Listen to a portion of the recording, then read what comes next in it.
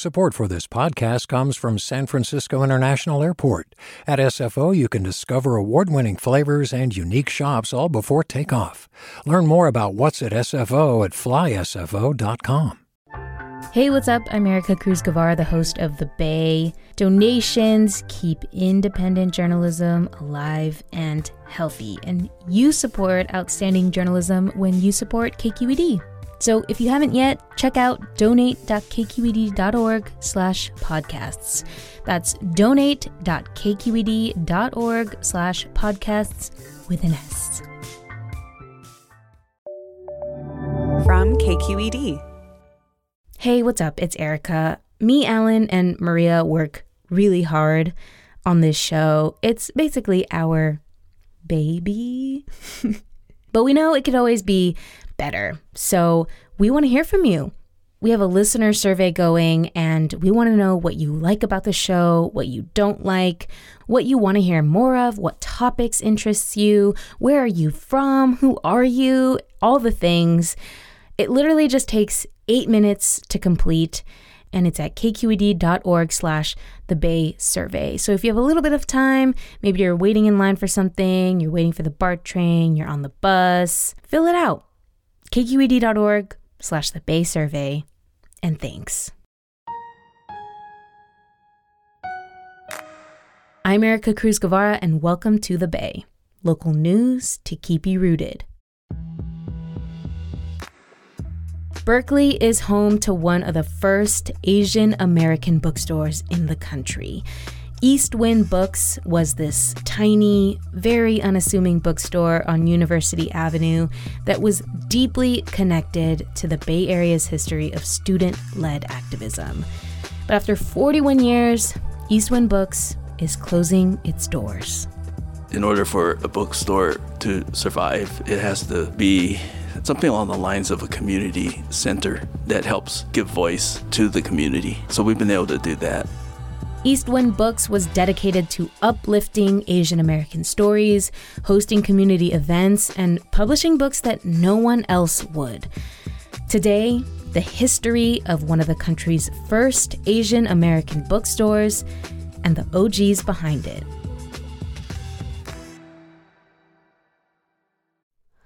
Hi, it's Terry Gross, the host of Fresh Air. We bring you in-depth, long-form interviews with actors, directors, musicians, authors, journalists, and more. Listen to our Peabody Award-winning Fresh Air podcast from WHYY and NPR. Hey, it's Avery Trufelman, host of Articles of Interest. And I've got to say, I've been a fan of KQED ever since I was a little kid, and I would come out to San Francisco to visit my grandma. It was just what we'd always turn on every time we got in the car, every time we were making dinner and turning on the radio. It was always KQED. And then over the years, I've become a massive fan of KQED podcasts because this is local reporting at its best. These are answers to questions you've always wanted to know, interviews with exciting, unusual voices, necessary journalism, all told with love and care and artistry. And did you know that a majority of KQED's funding actually comes from members? It's just people like you and me supporting the programs they love, while also getting access to cool events, behind-the-scenes footage, and so much more. If you want to sign up and be a part of this amazing community, visit donate.kqed.org/podcasts to become a member today. That's podcasts with an S. Thank you for listening, and thank you for your support. East Wind Books has always been about activism. Iris Kwok is a reporter for Berkeley Side. East Wind Books is across the street from a McDonald's in downtown Berkeley. It's 2 to 3 blocks from the UC Berkeley campus, and it is a tiny space. I actually went there a couple of weeks ago. It was closed, unfortunately, already, but one thing that stuck out to me was a poster on the window that said Asians for Black Lives Matter, which felt very significant, and that was sort of the energy of East Wind Books, I guess. I know the seeds of East Wind Books were really planted all the way back in the 60s. What was happening in the Bay Area during that time? Well, you may have heard the phrase Berkeley in the 60s. And so that was very much the sort of vibe that was happening in Berkeley and across the Bay Area, right? The Asian American movement grew, of course, out of the civil rights movement. Well, I was part of the Asian American Political Alliance at UC Berkeley. The current owners of Eastwind Books are Harvey and B. Dong, and they were extremely involved. We were involved in a Third World Liberation Front strike that established the first ethnic studies department, I think you could say, in the country. Harvey was one of the, as you mentioned, the Third World Liberation Front strikers, and he was part of the group that invented the term Asian American in the first place. And so that we even have an Asian American studies, ethnic studies program at UC Berkeley. Harvey is kind of one of the leading forces behind that. And I know Beatrice had her own background as an activist. What was her history? Beatrice, or B as Harvey calls her, she grew up in Oakland, and she, even in her time at Oakland High, had been a activist. There's a really iconic Nikki Irai photo of her protesting police brutality. She went on to become one of the first students in the Asian American Studies program that Harvey had fought for.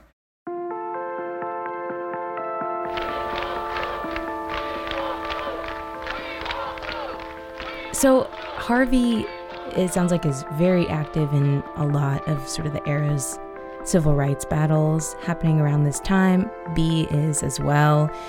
Can you tell me the story about how Harvey ended up co-founding the country's first Asian American bookshop, Everybody's Bookstore, when he was just a student?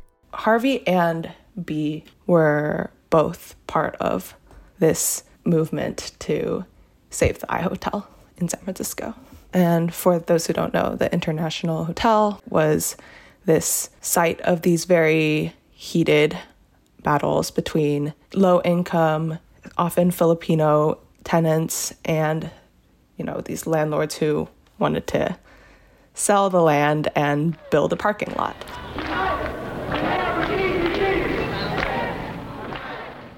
The Asian American Political Alliance, one of their final acts as a group was to, buy this little bookstore in the basement of the iHotel.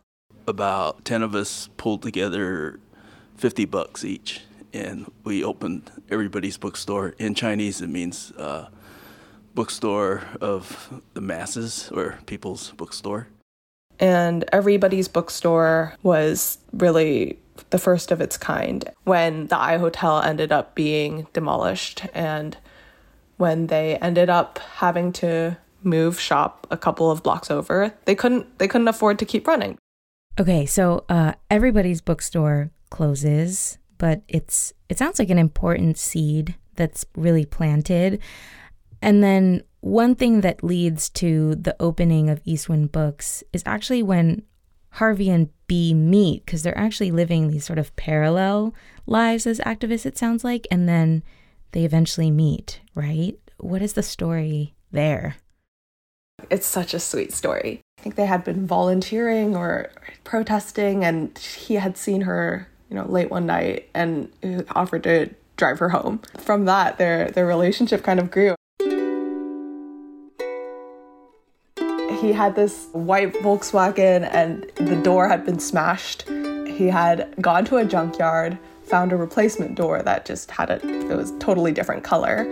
And, he went and attached it to this car. And then he eventually gave B that car. And so it just, young love.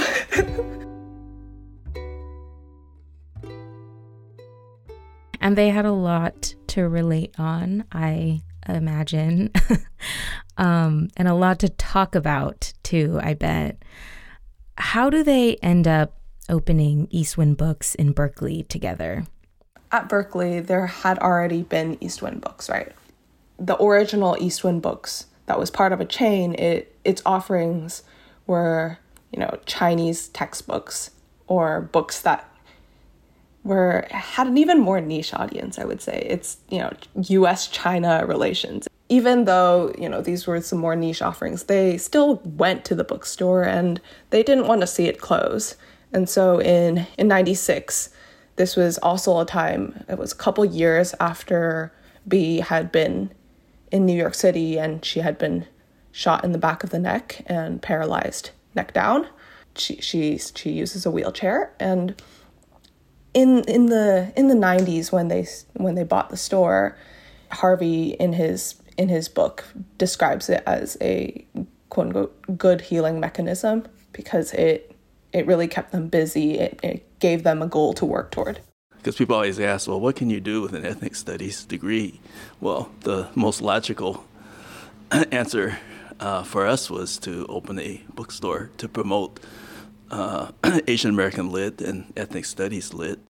And you mentioned that Eastwind went from selling Chinese language books about Chinese American relations, to a more Asian American focus, right? I mean, when they bought the bookstore, they would start to order books that they cared about, that they wanted to read. The word Asian American is really reflected in how many groups are involved inside this store and inside its offerings. Over time, we networked, we met authors, we made a lot of friends and contacts in the community. If Asian American were to be a bookstore, this would really be it. So Harvey and B have owned Eastwind Books since 1996. What role has Eastwind Books played in the Berkeley community? For one, it was a safe space for students like I was to browse around, maybe before a boba date or something. But more than that, it was really a space for building community and for people to get inspiration from all of the Asian American authors that were on display there. Yeah, I know they published several unpublished authors who couldn't get their books published at other places. Is there an example that comes to mind for you of one of those authors or books? One of the first books that they published was by Filipino-American author Patty Enrado, and it was a novel. It was called A Village in the Fields, and it's a story about a Filipino farm worker who struggles for civil rights. Patty, being Filipino-American, had done so much research for writing this story. When she had written a bulk of it and, brought it to publishers, they kept turning her down. Obviously, a publisher, what they look at, a commercial publisher, I should say, what they're looking for is often a profitable book. And at that time, this is 2015 around, they decided it wasn't worth a gamble. And so Eastwind, with their crowdfunding, and they pulled together and printed and published that book.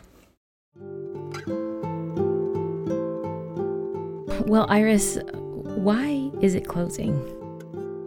Because of a rent hike. Their lease is something called a RRR lease, which means that their actual rent amount is a little bit lower, but they have to pay for, building repairs and utilities, and so their landlord doesn't foot any of those bills. And so at the end of the year, last year, they were handed this bill for a roof leak. That kind of was the tipping point, right? The bookstore had never been much of a moneymaker. So we always have to scramble to meet the rent and the costs. I'd say that because we've been at it for 27 years, we felt that it's time to open a new chapter. They weren't able to find somebody to take over the store or continue it, and so they're closing, but they're just closing the brick and mortar. They are going to continue selling some books online, which is great news for the UC Berkeley Ethnic Studies Library, which gets a lot of books from them. you were talking earlier just about how it was a place where people, it sounds like, could go to and just feel safe and also seen, I guess. And to see a bookstore full of Asian American authors, and that could be, it sounds like, very powerful to have that. There are, in Berkeley, it seems increasingly few places where you can go in without the expectation of having to spend a lot of money. When I shared this story about East Wind Books closing, one of the tweets that struck out to me was someone who said that they had been stuck in downtown Berkeley for some time, and as a queer Asian American, they kind of looked around and were like, oh, there's this bookstore. Maybe I should go wait there instead of in this McDonald's after I've finished all my food. And the next tweet is just, I wandered across the street and was like, an Asian American bookstore? That seems safe. It was East Wind.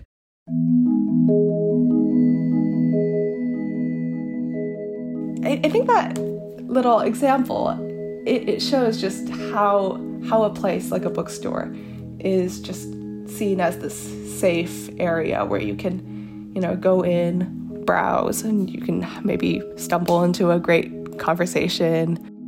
There's a lot of positive vibes and positive energy that came out of this store.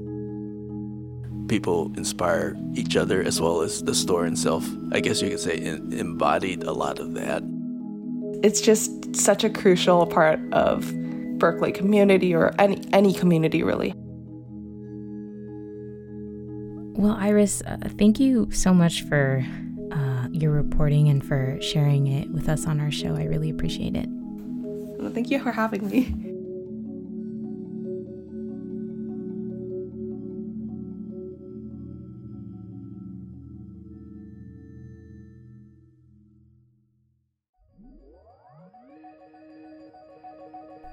That was Iris Kwok, a reporter for Berkeley Side.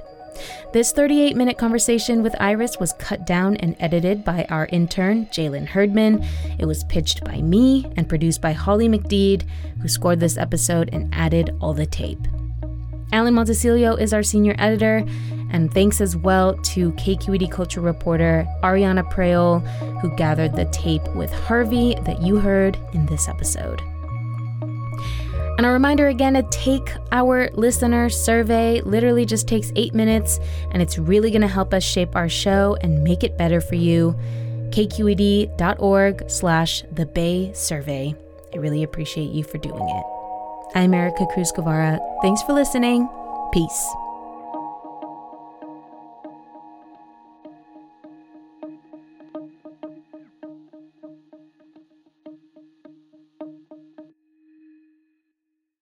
Hi, I'm Sasha Coca, host of the California Report magazine. Every week, we bring you stories about what connects us in the giant, diverse Golden State. Because what happens in California changes the world. I love this place. We were once seen as like the place to be, California. The land of milk and honey. That's where you go to Sunshine State, but we just have challenges right now. KQED's California Report magazine. New episodes drop every Friday, wherever you get your podcasts.